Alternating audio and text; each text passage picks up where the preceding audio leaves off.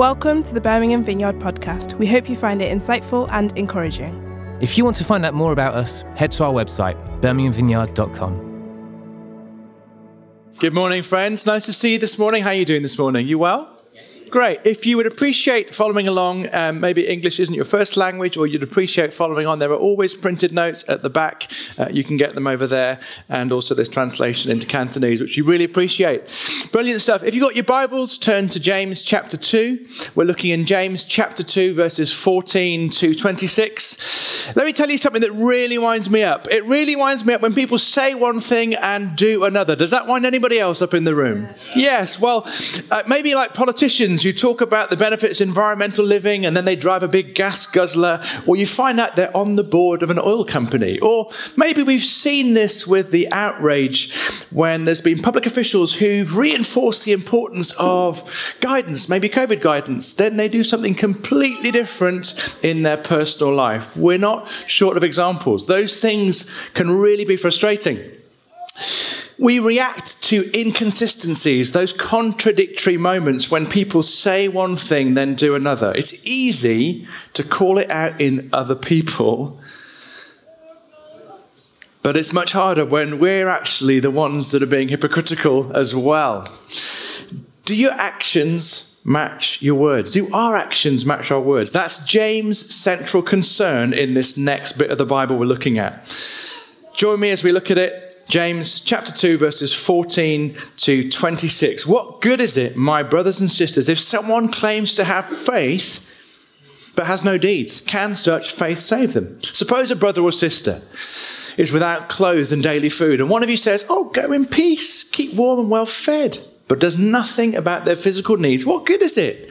In the same way, faith by itself, if not accompanied by action, is dead. But someone will say, "Oh, you have faith, I've got deeds. Show me your faith without deeds, and I will show you my faith by my deeds." Here in today's passage, James highlights the inconsistency between what we say and what we actually do. It reminds me of the famous words of Apostle Paul in Romans 7. I want to do what's good, but I don't. I don't want to do what's wrong, but I do it anyway. This is James being lovingly direct. It's tough love. He's calling out hypocrisy. Tim Keller gives a good definition of what a hypocrite is like. It's an inconsistent person that says one thing but does another, and knows that they're doing something wrong but puts up a front. That's what James is getting at here. If we're being really honest, do we have a genuine and authentic faith in Jesus?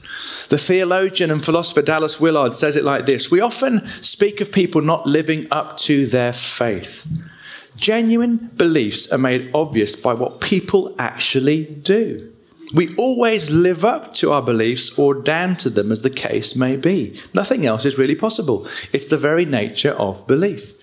So James is saying that our genuine beliefs are made obvious by what we actually do. In other words, your faith is already in action. We have to get good at being really honest with ourselves. Do I have a real faith? Am I really living the faith that I say I believe? Is my faith showing up in my actions? In today's passage, we're going to see what authentic faith is about. And I think there are three things. It's about love in action, it's more than words, and it's beyond reason. Let's start that off with the first one. Authentic faith is love in action. James is saying, hey, a genuine faith results in genuine works. He's already addressed some of the differences present in every church community, different backgrounds, different economic realities. And at the start of the chapter, last week, he showed us how to honour one another and not to show favouritism. And now he says we must serve one another. So the first chunk, 1 to 13, is all about our attitude, and this chunk is about our actions. He's dealt with attitude, he's now dealing with actions. Suppose a brother or sister without clothes or daily food comes in, and you say to them, "Go in peace, keep warm, keep well fed," but do nothing about their actual situation. What good is it? In the same way, faith by itself, if not accompanied by action, is dead. He's calling out counterfeit faith. Real faith shows up in real ways. Practical expressions of faith in Jesus are always visible, and they can be costly. It's about active love for other people. That theme flows throughout the whole Bible, and it pops up a lot in the New Testament. In 1 John 3 verse 14, we know we've passed from death to life if we love one another. If anyone's got material possessions and sees a brother or sister in need but has no pity on them, how can the love of God really be in them? Galatians, in Paul's writing, the only thing that counts is faith expressing itself in love. John, this is the words of Jesus. By this, everyone will know that you're my disciples if you love one another. Genuine faith isn't indifferent, it's involved. We like to, we like to think about ourselves as loving people. Of course we do. The question is, how does love show up in my life? And I'm not just talking about being loving to our friends here. It's a bit of a warning. Jesus talks really plainly about that. He says in Luke 6:32, do you think you deserve credit for merely loving those who love you? Even sinners do that. It's like, don't get credit for that. For love to be genuine, it has to extend beyond our natural friendship group, beyond the people in our own life stage, and beyond those of our own culture. We need to learn this as a church family as we grow together. I'm really glad that that's what people are experiencing in this church as they come through the door. But we want to be a place where faith, hope, and love is made visible, and that's how we live and how we love one another. What could that look like on a Sunday? Well, maybe it's talking to people who aren't like us, inviting someone home for a meal or sharing hospitality. It's learning about somebody else's story or their culture, praying for somebody you don't know so well. Turning to someone and walking across the room when it's the turn and say hi moment, not just chatting to people you're comfortable and familiar with. Maybe when it's time to sell your car or trade it in, rather than just trading it in, maybe you're prompted to be generous and actually pay it forward and give it to someone else. So you lose financially, but you gain in terms of being a generous person. Maybe it's helping somebody with a financial shortfall, whether that's a small thing or a big thing. Jesus is talking really practically here about brothers and sisters in Christ expressing genuine needs for food and clothing. Show me your faith without deeds, and I'll show you my faith by my deeds.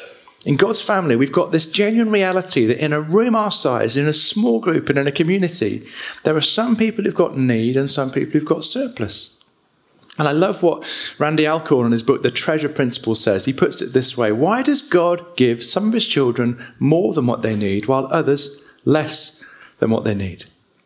So that he may use his children to help one another. When those with too much give to those with too little, two problems are solved. And when they don't, two problems are perpetuated. Let me just be really practical. One of the things that we do here is by you choosing to give consistently, when you give generously and consistently to the work of the church, we then have resources. Our small group leaders are our eyes and ears for pastoral care. If they become aware of a situation, then we can respond. And we do that, when we get referrals, we do that all the time. We have capacity to try and move towards need because we are consistently generous. So there's the planned, regular, consistent stuff. But there's also the Holy Spirit-led moments of generosity where you come across a story, you are aware of a situation, you just feel prompted yourself to move towards that person and maybe give anonymously or do something that's kind and compassionate. It's both and. Holy Spirit-led, you doing something privately, and the consistent as a community together. And by God's grace, we can express what it is to be family. What we want to live is a life that's integrated and whole, where our beliefs match our practice. That should be the nature of real faith. Dallas Willard puts it this way: you know you believe something when your whole being is ready to act as if something is so. Faith is not this wild, desperate leap. It's a confidence grounded in reality. To have faith in God is to trust him, to have confidence in him and what he says. Faith wants to say, I want to put into practice every single thing you invite me to be and do, Jesus. That's what I want to be. If I asked you, and if I had a whiteboard and said, let's just write some things down here that indicate what a strong faith looks like, you'd probably say things like, a strong faith, someone who prays a lot, somebody who reads their Bible, someone who fasts, maybe someone who memorized the Bible verses. Those are all good things that describe a strong faith, but equally important on that list should be, we're called to visit the sick. We're called to serve one another. We're called to show hospitality, to be honest, to control our temper, to be consistently kind and helpful, to watch someone's children, to join a Sunday team, to grab a bag, fill a bag and give a bag, to serve in church. James says in James 2:18, you have faith, I have deeds. Some people think that there are different categories of Christians. You might hear someone say, I'm I'm the praying type. My spirituality is contemplative and prophetic. Now, you might be one of those lovely hands-on practical Christians who actually gets involved in people's lives, but that's not really for me. I just pray and I contemplate God's goodness. Honestly, the Bible doesn't support that kind of contrast, and James is calling it out. Authentic faith has to be more than words. That's the second thing we see. Verse 19, you believe there's one God? Good. Even the demons believe that and shudder. James goes back to something that Jewish readers would have known. This conviction in Judaism, that the confession that God is one. It's from the Old Testament, from Deuteronomy 6. Hear, O Israel, the Lord our God, the Lord is one. He's making an echo back to that. The Jewish believers would recognize it straight away. It's this declaration found in Deuteronomy that was recited in the morning and the evening as part of daily prayer. The issue here is that to just acknowledge who God is not enough. To simply say God is one doesn't get you very far. It doesn't make a difference if it doesn't actually make a difference in your life. Affirmation of truth is central to the Christian faith. It's central to our worship, but it's not enough. It means nothing to simply say the right things but not do them. This, according to James, is to have a faith on the level of demons. Demonic faith is believing the script of the Bible but doing nothing about it. The demons believe there is one God. The difference is they don't bow down in surrender to him. So belief has to translate into action if it's going to make any difference. James is really driving the point home. His faith is more than words. To believe the right stuff, to say the right stuff, to sing the right stuff is not enough. That's exactly what Jesus said in one of his parables, isn't it? In Matthew 7, he says, these words I speak to you, they're not incidental additions to your life, like home improvements on your standard of living. They're foundational words, friends, words to build a life on.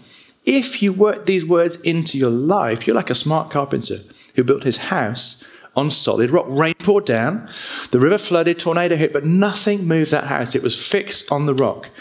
But if you just use my words in Bible studies, or you don't work them into your life, you're like a stupid carpenter who built his home on a sandy beach. When a storm rolled in and the waves came, it collapsed like a house of cards. There's a book by the name of You Are What You Love by a chap called James Smith. And he captures it really well. He says this, Jesus' command to follow him is a command to align ourselves and our loves and our longings with his. To want what God wants. And to hunger and thirst after God, to crave a world where he is all in all. This is the vision encapsulated by the shorthand, the kingdom of God. Jesus is a teacher who doesn't just inform our intellect, but forms our very loves. You are what you love because you live towards what you really want. Discipleship is more a matter of reformation than acquiring information. Martin Luther wrote, whatever your heart clings to and confides in, that really is your God. I love what Dallas Willard, the author, says when thinking about this area of discipleship. He said, if I'm Jesus' disciple, it means I am with him to learn from him how to be like him. Being a disciple in any area is not about being perfect. Rather, it's someone who's decided to be with another person in order to become capable of doing what that person does, or to become what that person is. A disciple of Jesus is not necessarily one who's devoted to doing religious things. Instead, I'm learning from Jesus how to live my whole life, my real life, and it covers everything, religious or not.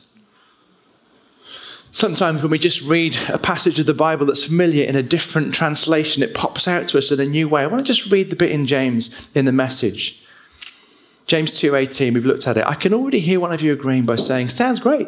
You take care of the faith department, I'll handle the works department. Not so fast.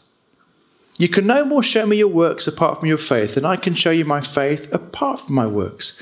Faith and works, works and faith, they fit together hand in glove. Do I hear you professing to believe in the one and only God, but then observe you complacently sitting back as if you'd done something wonderful? That's just great. Demons do that. But what good does it do them? Use your heads. Do you suppose for a minute that you can cut faith and works in two and not end up with a corpse on your hands? A few questions. Is James saying we're not saved by faith? Is he saying we're saved by works? Some have tried to use this bit of the Bible to say the Bible contradicts itself. How do we square this with what Paul says in other parts of the Bible, that salvation is through faith alone? Ephesians, you've been saved through faith in Christ. By grace you've been saved. Let's just remember a couple of things as we look at that, is that James would have been familiar with the teaching of Paul. The two men met, they knew each other. James is probably offering a bit of correction, not to Paul himself, but to followers of Paul who've taken that faith alone thing and distorted it or abused it. It's obvious that people were taking Paul's words and changing the meaning. James' concern and why he's writing is that faith must be expressed in love. And that's exactly Paul's concern when he writes. When Paul writes in 1 Corinthians, he says, listen, I can have faith that moves mountains, but if I don't have love, I'm nothing. Paul goes on to describe that love in detailed terms. Love is patient. Love is kind. Love shows up in practical ways. So genuine faith is love in action. It's more than words and it's beyond reason. We come to the last bit of our passage. It's about Abraham and Rahab. Just going to read it in verse 21. So you foolish person, do you want evidence that faith without deeds is useless? James is giving two stories that would have been known to his listeners. Wasn't our father Abraham considered righteous for what he did when he offered his son Isaac on the altar? You see, his faith and his actions were working together, and his faith was made complete by what he did. And the scripture was fulfilled that says Abraham believed God and it was credited to him as righteousness, and he was called God's friend. You see that a person is considered righteous by what they do and not by faith alone. In the same way, was not even Rahab the prostitute considered righteous for what she did when she gave lodging to the spies and sent them off in a different direction? As the body without the spirit is dead, so faith without deeds is dead. Abraham and Rahab. You couldn't pick two more different people. And James uses these two different examples as an expression of authentic faith. Abraham was a Jewish man. Rahab was a Canaanite woman. He was rich. She was poor. He was a patriarch. She was a prostitute. Abraham left his home and set off with God, even though he didn't know where he was going. And against hope, he believed God's promise that he'd have father and many nations, even though his body was as good as dead. And then he was willing to sacrifice his only son on an altar, confident that God would be faithful to his promise, even when that act of obedience just didn't make sense. Rahab was living in Jericho at the time Joshua sent spies into the land. She defied the king of her city and hid the spies, helping them escape. She and her household were saved when the Israelites took Jericho. She went on to marry an Israelite and became the great-grandmother of King David. So part of the family tree of Jesus himself. So what do these two people have in common? Abraham believed that God would do what he promised, and he was prepared to put that faith in practice in life. Rahab had confidence that God was bringing his kingdom, and she wanted in. She put her trust in God, even if it put her at odds with her own community. Obedience and faith was risky for her. But these stories illustrate the same point. True faith is shown in action. It comes in all shapes and sizes, friends, and it's for every kind of person. You can't always get your head around it. It doesn't always make sense. Sometimes you feel like God will stretch you to the edge of your comfort zone, and to live a life of faith is a bit uncomfortable. And then a bit some, and a bit more after that. God actually calls us to do things beyond reason. Do you know, as we get to glimpse the extravagant love of God for us, it should flow out from us in tangible, sometimes even unreasonable ways. Sometimes a life of faith doesn't always make sense. God might ask you to make a big sacrifice, something that feels precious or huge to you. He might ask you to forgive the person who's really hurt you and they don't seem at all apologetic or sorry. He might ask you to be patient with someone who really winds you up. He might call you to go further. A couple of examples I've heard that have really challenged me. I heard about a friend who was a friend of a friend who was a pastor, and he felt prompted for a season to give away 100% of his salary to live a life of faith and trust until something shifted in the church that he was leading. I heard about another friend who saved for a house deposit, and he and his fiancée had got their deposit sorted, and they felt prompted when the DCI offering happened. Boom, to slap it in the offering, put that whole house deposit in the offering. Hang on a minute. We've just prepared for our future, and you've called us to do something different. God provided via a different means about 6 months later.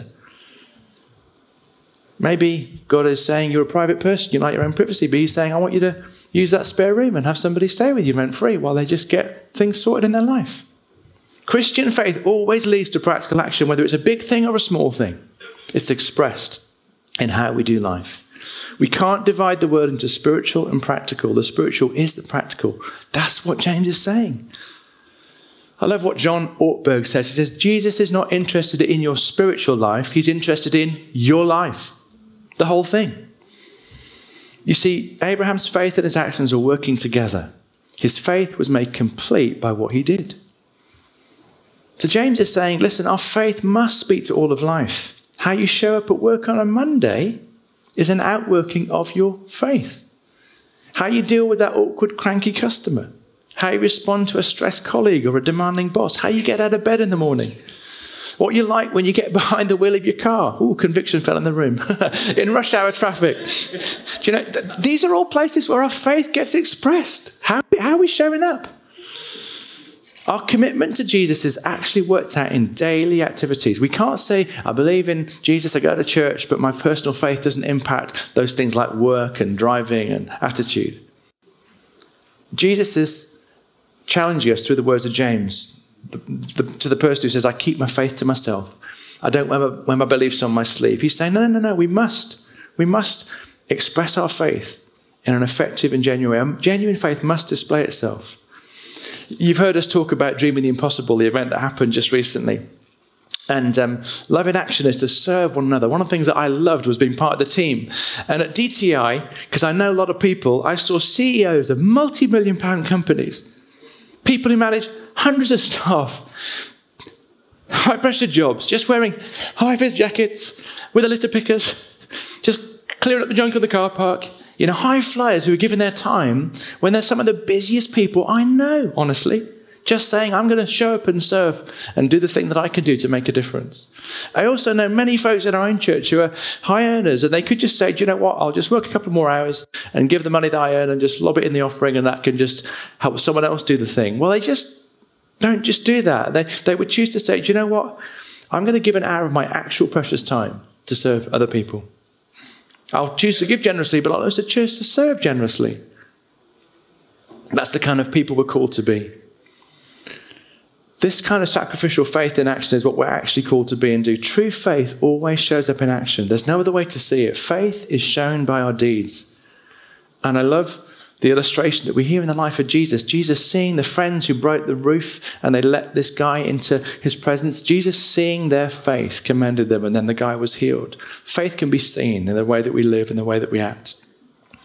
Just coming into land, it says in James 2:26, as the body without the spirit is dead, so faith without deeds is dead. Just as the physical body, this body of mine, needs a spirit, faith needs works to make it alive. When you separate the body and the spirit, you've got death.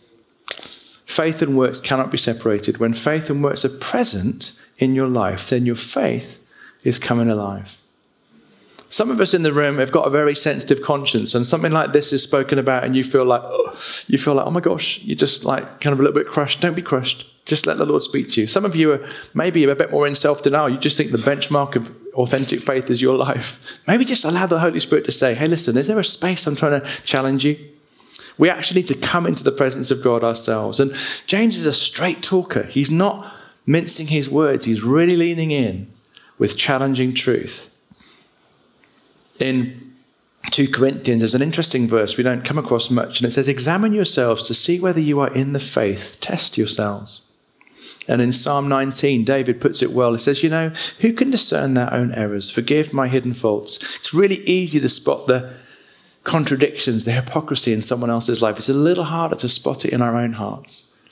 Just as we land, I want to mention just really 3 or 4 practical things. We don't have membership in our church. We don't have a simple piece of paper that you sign and say, oh, I like the sound of that. I'll join that church and put it in the offering basket and just move on. We don't do that because we feel that's not how real, authentic faith is lived out. Membership is more practical and functional. It actually shows up in our lives. And so we invite people that are part of our church to do a few things. Number 1, get involved in a small group. Be in a place where you can consistently love and be around other people. Because it's not about you, it's about being present and interested in others. Number 2, just get on a team. If you're not on a Sunday team, serve other people. Decide to come and not be a consumer, but a contributor. I'm just being really blunt with you. If James was here, he would say the same kind of stuff. I'm coming to contribute and not just consume. I want to be part of the team that makes this thing happen. Give, whether it's a small amount or a large amount, but just be consistent. We can do the things that we do, spotting and supporting needs as they emerge, because many people give consistently. And just have some way of expressing compassion to other people. Whether that's just embracing somebody from a different cultural background and befriending them, or bringing a food bank bag and filling it, but just let there be some outflow of compassion in your heart and life. That will be a good benchmark to start from. And then if that's in place, then say, Lord, what else are you saying to me? I'd love us just to stand together. We're going to pray and thank God for his word.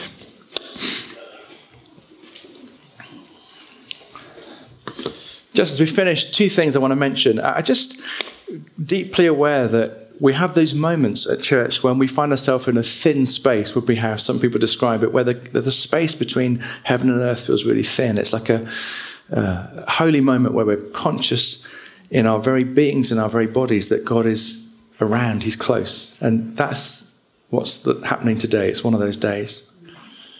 And sometimes in those moments, there's just a chance to say to Jesus, Jesus, I'm all in. I'm just all in with you. I want to surrender. And maybe you've drifted. Maybe that narrow path is the one that you strayed from. Maybe you're in the room and you've not ever said yes to Jesus. There's a chance for all of us just to say, Jesus, I just want to be all in with you. I want to give you my yes in a deep way, in an authentic way in my heart, because I want to follow you. And whatever your story, whatever's gone on, I love the Abraham-Rahab thing. Listen, they had very different starting places. And you could have dismissed someone's faith journey by their backstory, but God doesn't. So maybe that's the response in your heart today to say, Jesus, help me. I just want to be all in. And maybe for others, there's a moment to listen to God and say, God, how is love going to show up in my life? Is there a way? Is there something you're speaking to me about that will be an expression of what it means to have faith in action? I'm not going to give a list, because you can listen to God for yourself. Loving God, we thank you for your word that is written in love for us to do life well. And we say, Holy Spirit, would you come and speak to our hearts and speak to our lives? Help us be all in with Jesus. Jesus, be our teacher, be our guide. That we would learn to live like you lived. That we would be a community of faith, hope and love, where those things are visible in our interactions, in how we serve, and how we show up and how we love one another.